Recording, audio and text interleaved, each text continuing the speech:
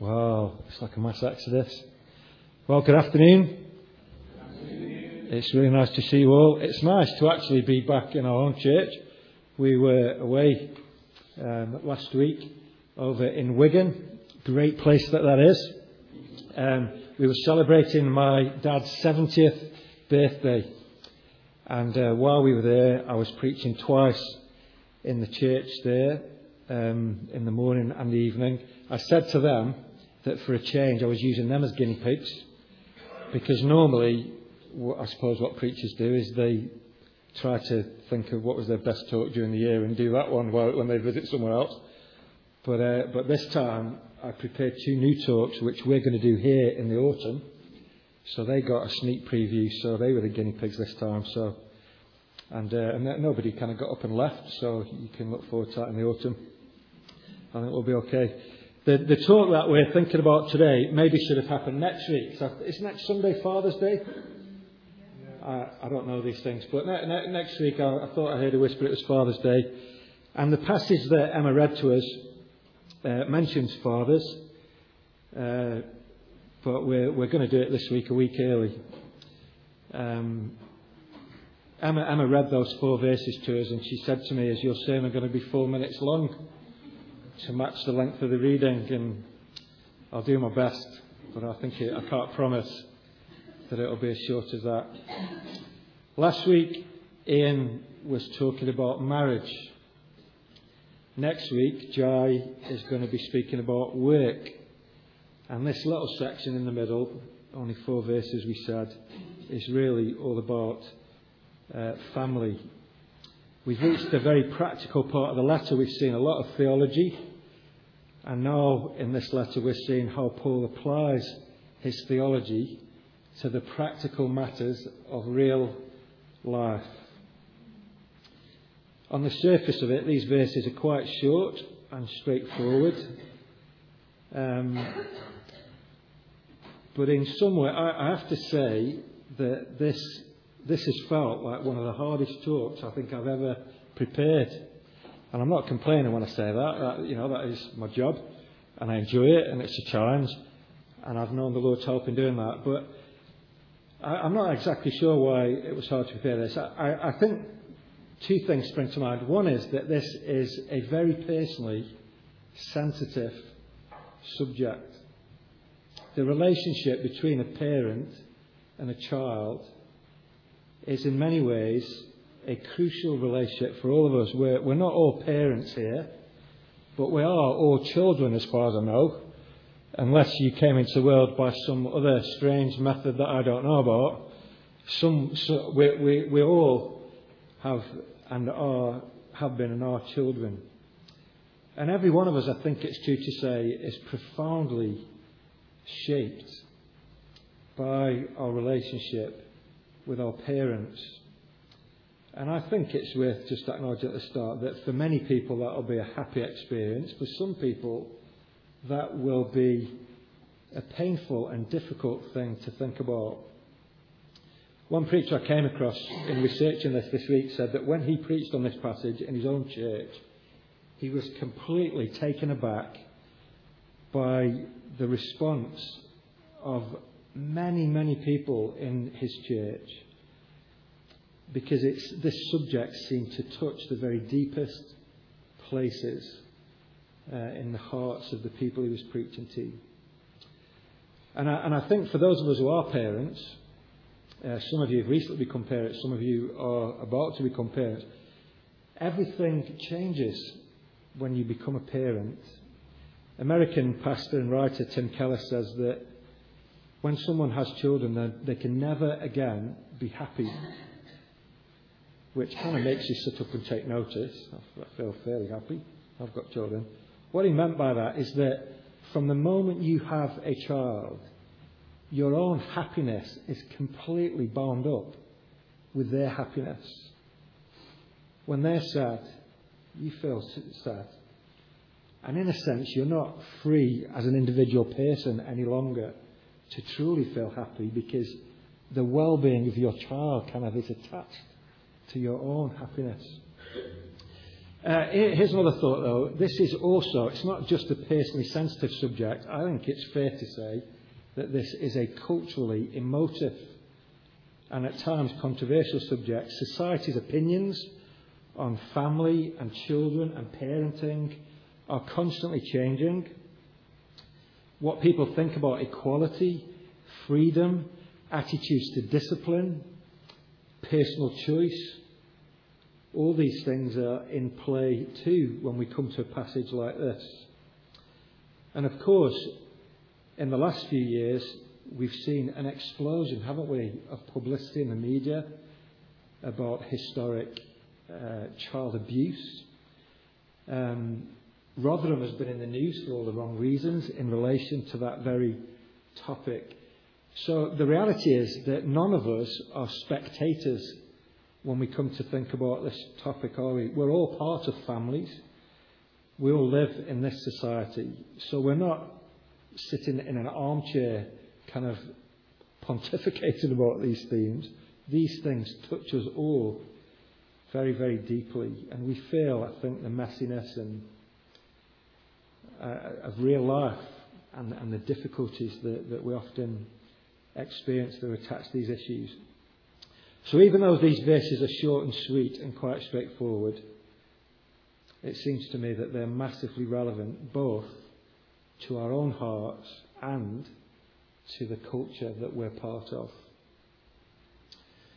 So let's get into it. We'll try and walk through these verses in a little more than 4 minutes. First of all, I want you to notice, and not just skip over this, that Paul here is writing to a Christian church. He's not writing as a politician. He's writing to people as their pastor. He's writing to Christians in a church. He's really saying to them, you guys are followers of Jesus. Here is what that should look like in your house, in your home. And isn't it great, by the way, that when he writes to a church, he includes children in his letter? We shouldn't pass over that. This is an intensely profound letter. And yet here we get to chapter 6, and Paul says, children. He's not just speaking to the adults. He isn't ignoring the adults or neglecting the adults. What that says to me, what that should say to us, is that in the church, it was normal for families to be part of the church as a whole. And that when church gatherings met, children were there. And when Paul writes to the church, he addresses children because children were involved. Children are not to be ignored or neglected. Jesus was like that in the Gospels, wasn't he? People brought children to Jesus and the disciples told him to get lost. He's too busy. And Jesus was, it says in the Bible, he was indignant. What on earth are you playing at? He smashed his disciples out of the way and said, let the little children come to me. I'm not too busy to have time for children. Anyway, the thrust of the passage is very simple. Paul has a word for children, and he has a word for parents, and in particular, in this passage, fathers. It's interesting, isn't it, that Paul, in all of these little practical things, he always has something to say to both sides. Husbands and wives, children and parents, workers and employers. He's got something to say to everyone. So I want to just divide our time in two, and we'll speak, as Paul does, to children first, which is all of you, by the way, and then we'll speak to parents. So, children, obey your parents. How does that sound to you? Paul gets straight to the point, doesn't he? Children, obey your parents. I want to develop 2 points under this heading. And the first is, our parents, in a sense, represent God himself to us. When a little baby first emerges into the big wide world and is held by its parents, when it looks up into the faces for the first time of its mum and dad, these strange people are standing, in a sense, in the place of God to that little child. It's interesting that Paul refers to the Ten Commandments here. He talks in verse 2 about the fifth commandment, honour your father and mother, which is the first commandment with a promise. We'll get to that in a minute. Sometimes Bible scholars divide the Ten Commandments up into a 6 and a 4. Because what they say is the first 4 are all to do with your relationship with God, and the last 6 are all to do with your relationship with other people. It almost seems like a bit of a mistake to me, that, because and to a Jewish mind, a Jew, when a Jew looks at the Ten Commandments, they talk about the 2 tables of the law, 5 on one side, 5 on the other. And the significance of that is that the fifth commandment, which is really about other people, is not just about any old other person, is it? It is putting the commandment about parents in the first half of the commandments, which deal with our relationship with God. And even that arrangement underlines the fact that, in a sense, how we treat our parents points often to where our hearts are in relation to God. I don't think I'll be alone in saying this. When I was a teenager, I thought my parents were stupid. I really did. They were not cool. They were out of touch with reality as I saw it. Funnily enough, I've changed my mind a lot on that since. But my point is here, as we think about this, it will really help us, I think, today to think in terms of the role of a parent rather than thinking about our specific individual parents. Does that make sense? So as we're talking now, if you can, don't think so much about your own parents. Think about the role, or if you like, the office of being a parent. And let me say some things under that heading. So, honouring the role of our parents, first of all, is something that makes society stable. Maybe you'll disagree with me afterwards, but I'm not aware of any culture in the world that thinks that children should routinely disobey their parents. Do you? Wherever you go in history or geography, I think all cultures uphold this idea that children somehow should be obedient to their parents. Societies cannot function without some kind of order, and I mean we can talk about that as an assumption. I'm assuming that that's an acceptable given.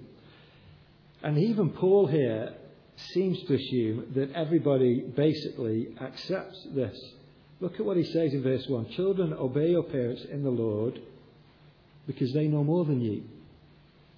He doesn't say that. Children, obey your parents in the Lord because you came from them. He doesn't say that. He says, children, obey your parents in the Lord. Why? Because it's right. That's his argument. His reason, it's almost like he says this is a natural law. It's like gravity. It's like any other law. This is one area where our cultures generally agree with the Scriptures. I've got a quote here. One writer says, virtually every culture and every society recognises and is indeed built on the premise that children are to respect and obey their parents. When this is absent, it is a sign of decadence and degeneration. Paul doesn't say obey your parents because they're older than you or that they're wiser than you. What he's underlining here is the role of parents. The quote there seemed to hint at the fact that when parents are not honoured, that is a sign generally that a society is kind of losing its moral moorings. Is that the right word? When Paul writes about societies that are in a very poor state, he twice in the New Testament says that a mark of that is children disobeying their parents. Romans chapter 1, he talks about a society there, and he talks about people being gossips, slanderers, God-haters, insolent, arrogant and boastful. They invent ways of doing evil. They disobey their parents. They are senseless, faithless, heartless, ruthless. Although they know God's righteous decree that those who do such things deserve death, they not only continue to do these very things, but also approve of those who practice them. It's almost like for Paul, disobedience is a mark of a bad society. We could go to 2 Timothy chapter 3. We don't need to change to it. It says the same thing. 2 Timothy 3:2, if you're making notes. The same idea. Disobedience in the home is the mark of a culture that is going astray. But the stability thing is hinted at with the promise here as well. Paul says in verse 2, honour your father and mother, which is the first commandment with a promise, that it may go well with you and that you may enjoy long life on the earth. This is a difficult concept because Paul is quoting from the Old Testament, and that original promise said that it may go well with you in the land that the Lord your God has given you. Here he rephrases it in a New Testament way to apply to all. Well, we haven't got time really today to tease that out, but I think the basic point Paul's making is that where children honour their parents, generally it leads to peace and health in life. Obedience will keep children safe, generally, spare them from harm, and help to develop strong, healthy, balanced, mature, good characters. I think that's something of what Paul's alluding to when he makes or applies that promise. Let me say something else that I didn't really want to say, but it's culturally important, I think. Honouring the role of our parents is not about superiority. The reason I say that is because our culture really struggles with concepts of equality. And I think part of the reason for this is that in Western cultures, we tend to assume that ultimate authority resides in the individual. That's not true in all cultures, but it's true in Western cultures. So individual choice becomes the trump card. This is what fundamentally matters. People being able to self-determine their lives and destinies. So for us in the West here, words like obedience or submission, which Paul is really talking about thematically here, are loaded with very negative connotations. These words sound regressive and old-fashioned. And immediately we think, who has the right to tell someone else what to do or how to live? This idea is against freedom, it's against equality, it can even be dangerous. I think it's very possible that some parents feel afraid, in a sense, to impose any values on their children for fear of somehow breaching their human rights. But I want to say that having authority does not necessarily imply superiority. And our modern culture tends to equate and conflate those two things. If someone assumes authority, they must think that they're better than me. But it is possible for two people to be equal and yet have different roles. On the few occasions I've been stopped by a policeman. Not proud of that. I don't get out of my car and think, who do you think you are?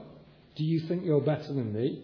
He is a human being, equal in status to me as a human being, but he has a different role in society. It doesn't make him a better person than me. But for the stability of society, the two of us as equally dignified human beings have different roles.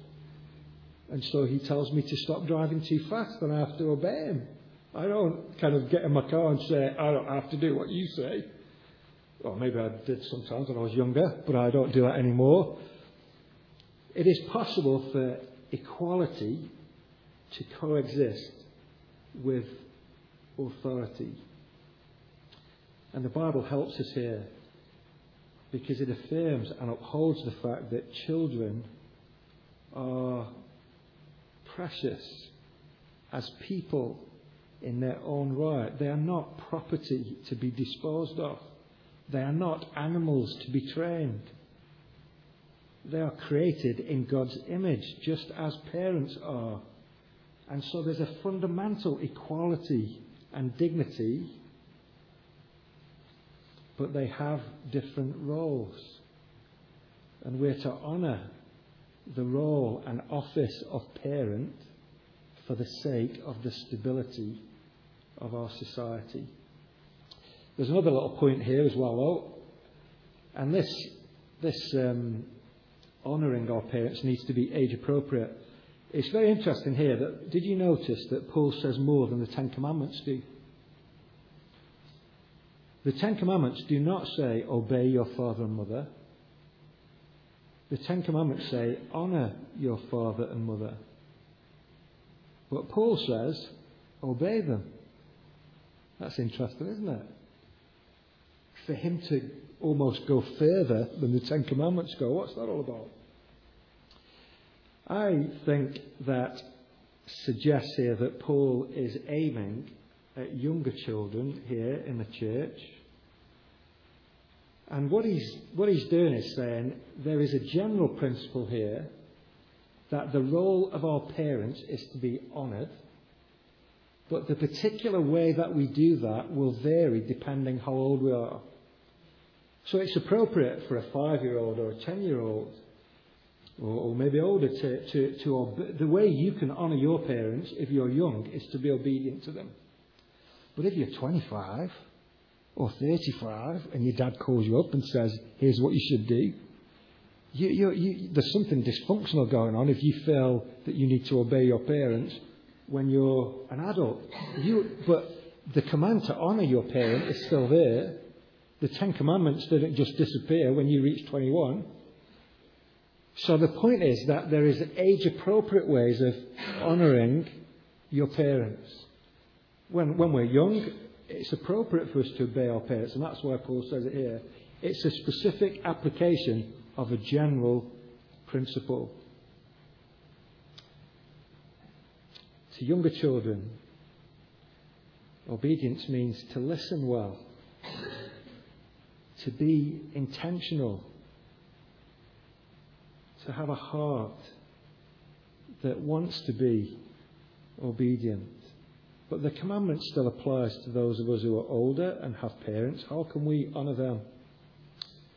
One writer says, honour is a decision to treat your parents with dignity and with courtesy, and a decision to provide long-term loyalty to their best interests. Treating them with courtesy and respect, listening to them, thanking them. Here's an interesting thought. I read one writer who suggests that parents have a deep need to see their children reflect something of them.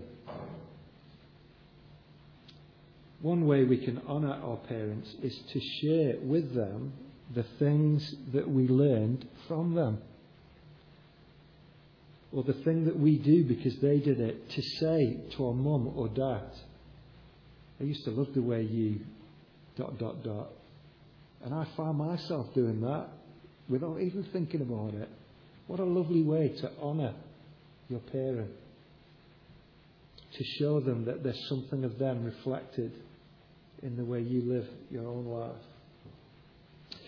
So there's something age appropriate. Fourthly, I want you to see briefly that this is sensible and realistic. What do I mean by that? Let me put it this way. Can you imagine if the Ten Commandments said, number 5, admire your parents? What if your mum and dad were scumbags? Some people's parents are. What if number 5 said, like your parents? What if they were just obnoxious? What if commandment number 5 said, trust your parents? What if your parents are constantly letting you down? What if the 5th commandment said, respect your parents? What if your parents were completely dysfunctional and very, very hard to respect? What if commandment number 5 said, agree with your parents? What if your parents were wrong on a lot of things? If this is how things were, some of us, wouldn't be able to obey the Ten Commandments, would we, without being dishonest? But that isn't what the Ten Commandments say. It's very significant that God says to us, honour. You can do that even if you can't do any of the other things I mentioned, can't you? You don't have to like them. Praise God if you do. You don't have to admire them or agree with them on everything. But even if you can't do all that other stuff, you can honour them. Can you not? What God is saying is that the role and office of parenting is the most foundational and basic building block of society. And if the role of parents is not honoured, society itself begins to crumble. And it is a sensible and realistic command. Let me say one final thing under this heading. This reminds us that we are morally accountable creatures. This is not just a natural law, but a divine one as well. We are individuals, but we're not just individuals. Life is not random. We are not just whoever we decide to be. We are made in God's image and therefore precious. And we are accountable to our Creator. And the whole structure of society is designed by God to reflect some of that reality. And the way we honour or dishonour our parents will be, to some degree, a reflection of our honouring or dishonouring of God Himself. I said that I was going to split this into 2 subheadings, so I'm going to contradict myself now. Our parents represent God to us. But let me slightly contradict myself. But the truth is that our parents can never ultimately be God to us.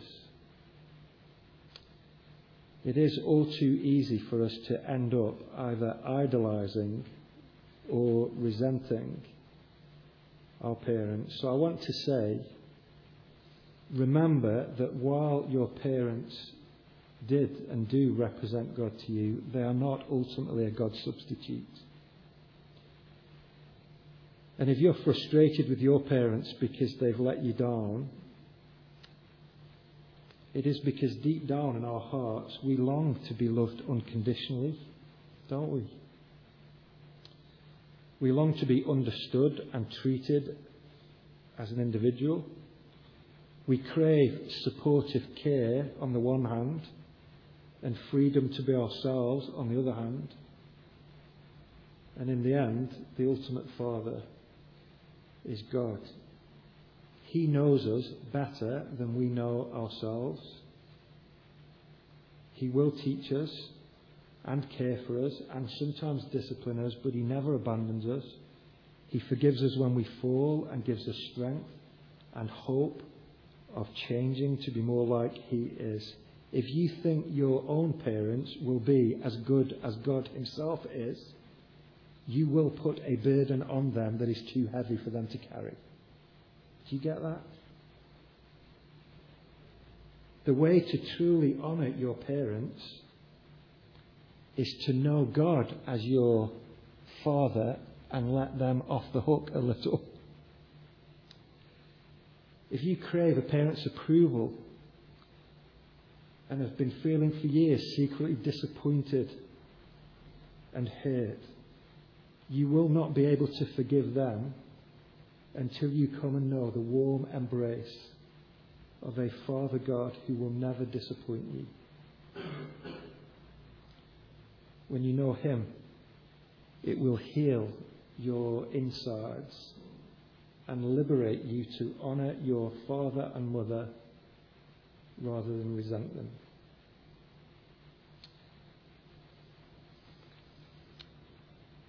But we need to speak to parents as well, don't we?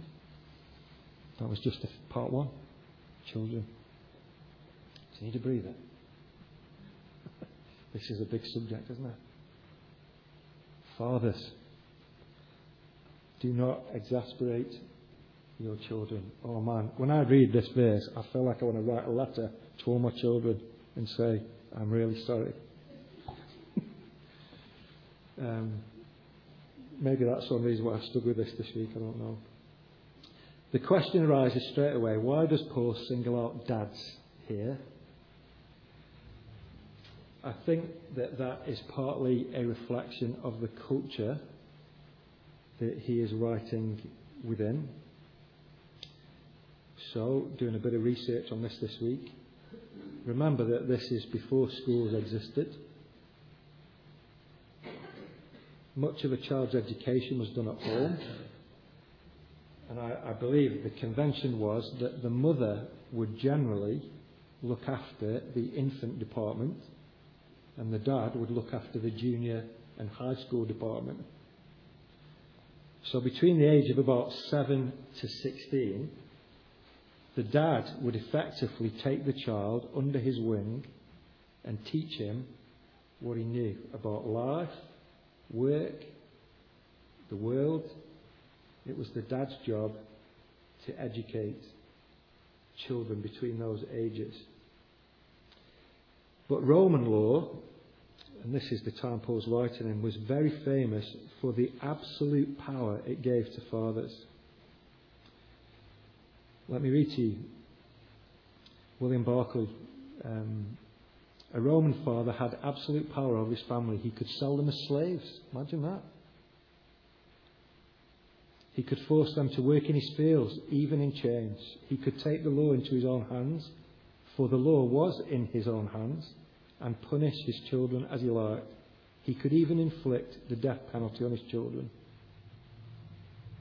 It seems amazing to us. This was the law of patria potestas.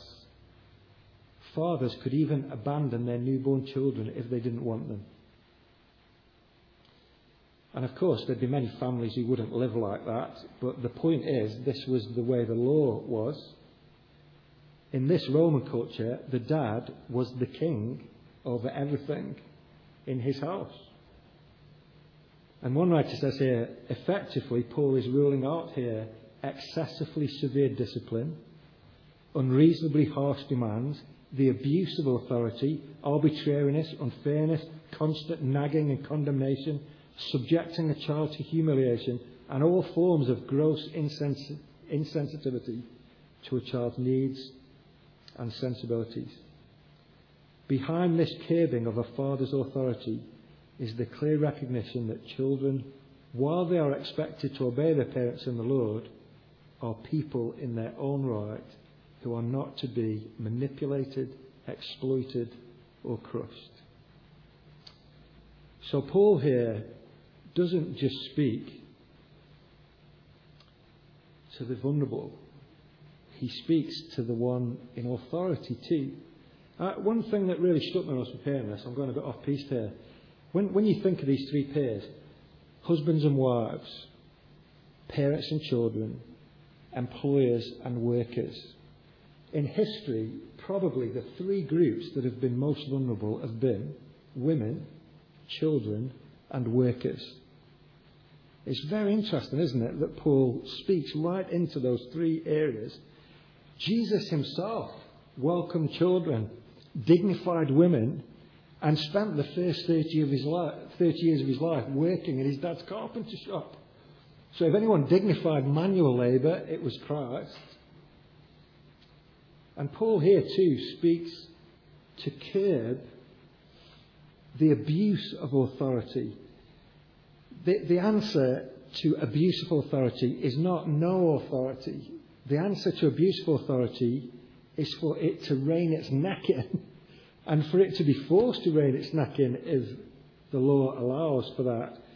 Paul here speaks to fathers in a very brutal first century culture and says, do not exasperate your children. I wonder whether in our culture the opposite is true, though. Maybe 2,000 years later, our issue now is not that fathers are abusive, but that fathers are absent. So Paul is saying, do not exasperate your children. Maybe children are as much exasperated by dads who are not there than dads who are unreasonably harsh. So, do not exasperate, but instead bring them up in the training and instruction of the Lord. To exasperate, what does that mean? It means to provoke to anger. Now, so fathers, do not make your children angry. Now, I don't think Paul means never make your children angry. I think any parent who loves their children will at some point in their family life have a conflict where the child goes off feeling very angry with what the parent has said to them. So I don't think Paul here is saying that there's no anger at all. I think what Paul is saying here is that there is a way to parent your children that will result in them having a settled and deep and profound sense of resentment and irritation. That's what it means to exasperate our children. In Colossians, Paul says something very similar when he says, Colossians 3:21, fathers, do not embitter your children or they will become discouraged. So look with me at verse 4, because Paul is making a very deliberate contrast here. He says, do not exasperate your children. Instead, bring them up in the training and instruction of the Lord. Can you see what Paul's doing there? He's making two different outcomes opposite. In the one hand, we can exasperate our kids. Paul says, instead of that, do this. And the implication is, if you do this, it's likely that this won't happen. If you don't do this, it's likely that this will happen. Do you get that? So he's making a very deliberate... In other words, you can avoid exasperating and embittering your children if you do the other stuff that Paul says here. There are many ways we can embitter our children, making unreasonable demands on them, constantly finding fault with them, neglecting to spend time with them, being inconsistent in applying discipline. There are many things that we can do that would contribute to our children being irritated. But what I want to do is focus on this passage here. There's a lot of stuff we could say here. So I just want to say two things. And there's kind of a flip side to each one. So really, we'll end up summarising 4 points, okay? Are you still with me? Well, here's number one. Parenting, then, will mean bringing up your children not to need you. Does that sound counterintuitive? bringing up our children not to need us. That sounds very hard. What does Paul say? He uses this lovely phrase, bring them up. He does not say, put them down. He does not say, keep them penned in. What Paul says is, bring them up. And it is a lovely phrase. The word behind that phrase is a word that means nourish them gently. Bring them up. And there's a great tension here between dependence and independence. As our children have grown up, sometimes I've said to them, possibly as they're kind of 10 or 11 or whatever, maybe going into their teens, I've tried to say to them, because it's the best illustration I could think of, that the next phase of their life is like going into a tunnel. And when they go into the tunnel, they'll be a child. And then they'll go on a journey through this tunnel. And when they come out the other end of the tunnel, they'll be an adult. And the problem with this tunnel is that while you're in the tunnel, you've no idea whether you're a child or an adult.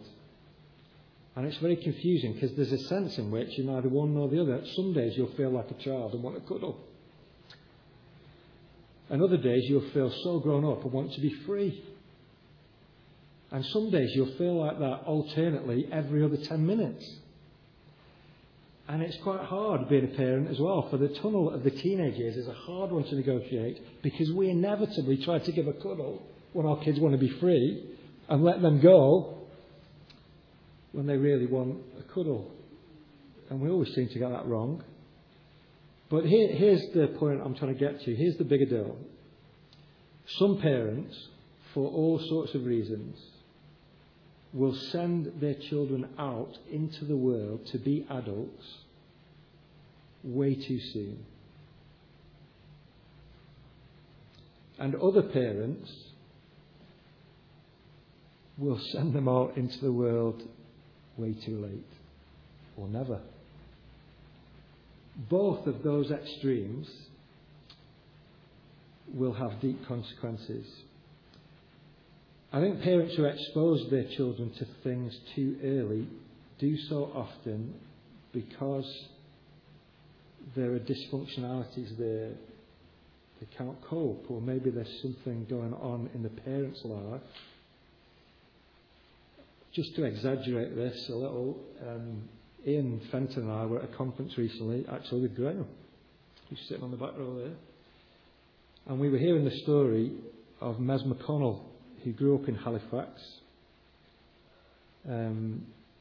He's a pastor now in Glasgow. And he told us the story of how he was on the street at the age of 2. And recently, I wasn't going to necessarily talk about this, but recently he found out that his stepmom, not his real mum, his stepmom had died. And he came across another obituary that some other kids had written about their mum. And let me, that's a bit confusing, isn't it? Let me read the other story first. This is not about Mes McConnell. Marianne Teresa Johnson Reddick, born January 4th, 1935 and died alone September 30th, 2013. She is survived by her 6 of 8 children whom she spent her lifetime torturing in every possible way. While she neglected and abused her small children, she refused to allow anyone else to care or show compassion toward them. When they became adults and she stalked and tortured anyone they dared to love. Everyone she met, adult or child, was tortured by her cruelty and exposure to violence, criminal activity, vulgarity, and hatred of the Gentile or kind human spirit. And this is what her kids wrote. On behalf of her children, whom she so abrasively exposed to her evil and violent life, we celebrate her passing from this earth and hope she lives in the afterlife, reliving each gesture of violence, cruelty and shame that she delivered to her children. Her surviving children will now live the rest of their lives with the peace of knowing their nightmare finally has some form of closure. That's the kids writing the obituary for their mum. Mez McConnell came across that blog and he said, the above is pretty much what I would like to express. I would like to go to my mum's funeral, to stand and let everybody know what this person was truly like and how much damage she did. I want her to get her just desserts, even though I know, thanks to Christ, I will never get mine.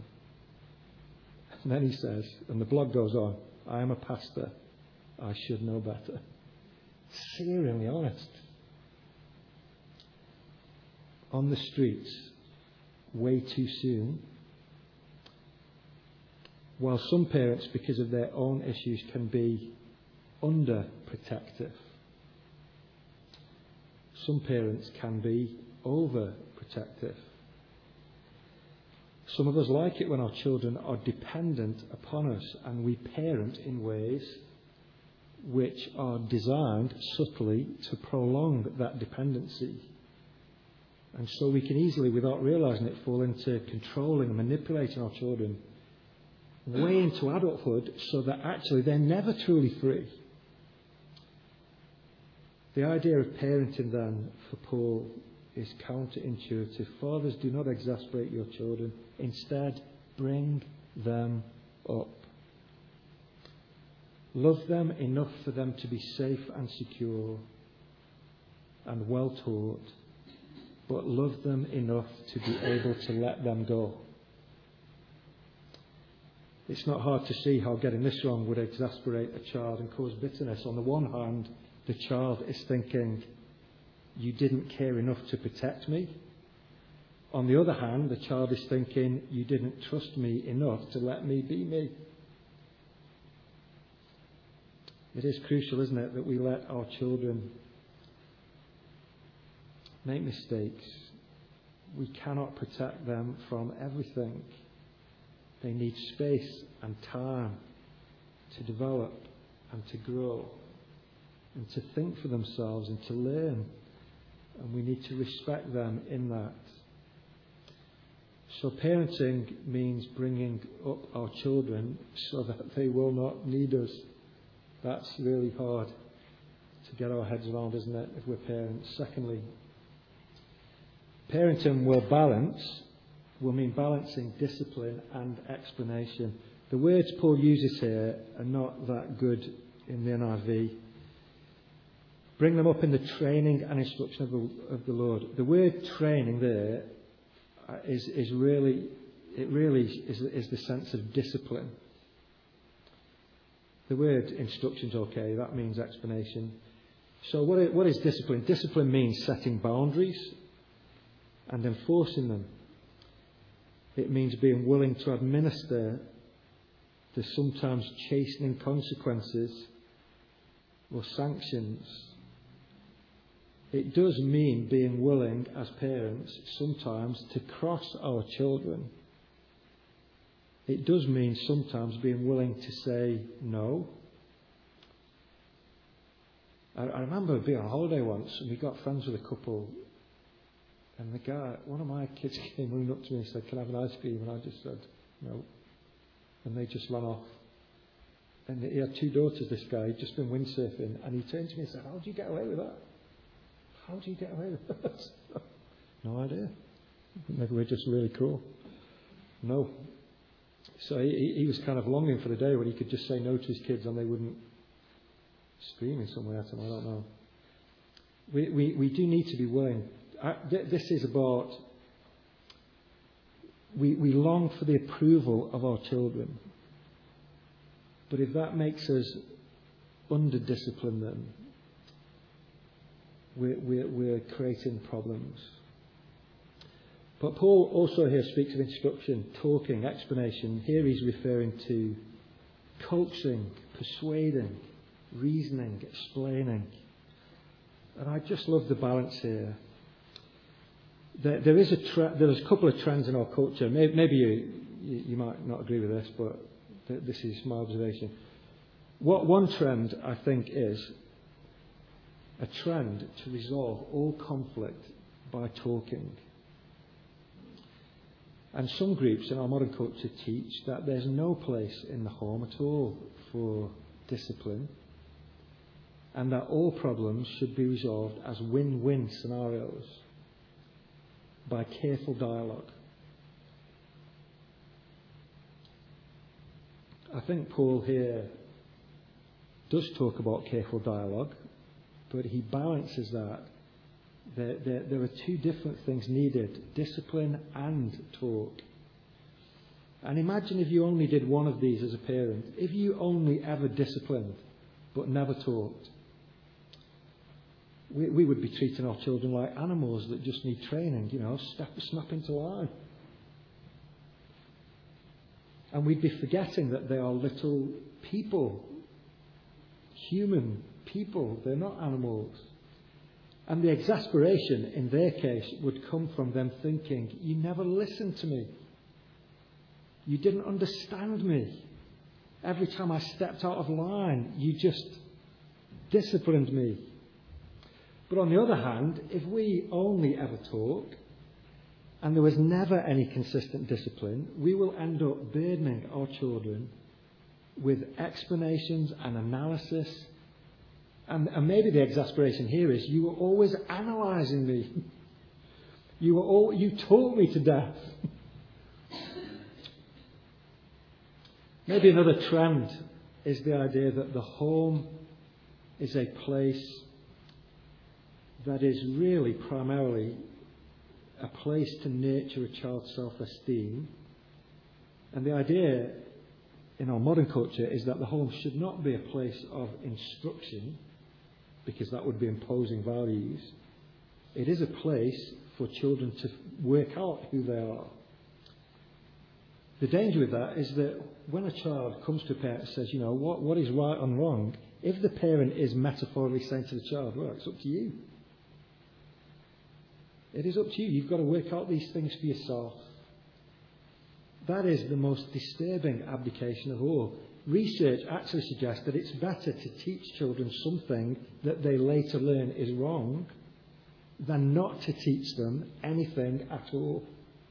That is less healthy.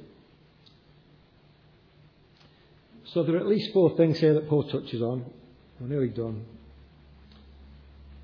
You made me grow up too fast. This implies a lack of care, because you expected me to be an adult before I was ready to be an adult.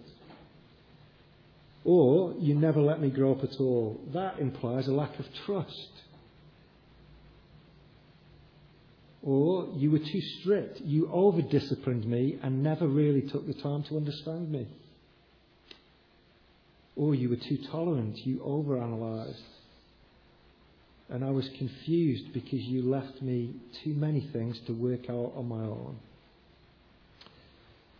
How can those of us who are parents possibly do this?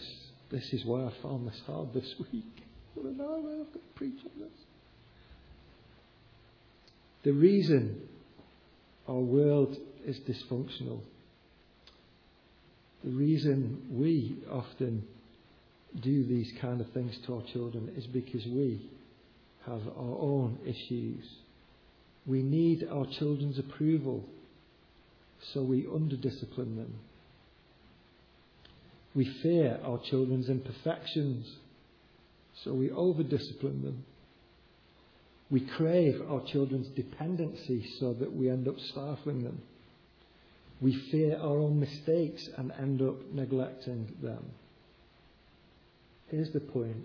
In the end, our children cannot deliver us from our fears and provide us with all that we need. They are not mini gods to be worshipped or feared to get what we think we need. Only God is truly God. What we need most as parents is to know the real and living God as our loving Father too. Because in the end, only the security that we have in Him can set us free to be the parents God wants us to be. the more our approval comes from Him and His unconditional fatherly love for us, the freer we will be to parent in a healthy way. So we've come round full circle. Whether you are a parent or a child, some of you are both, I want to urge you to find your security in God.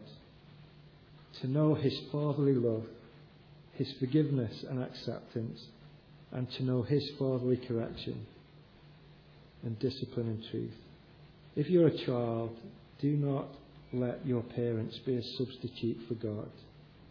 Love God first and honour your parents.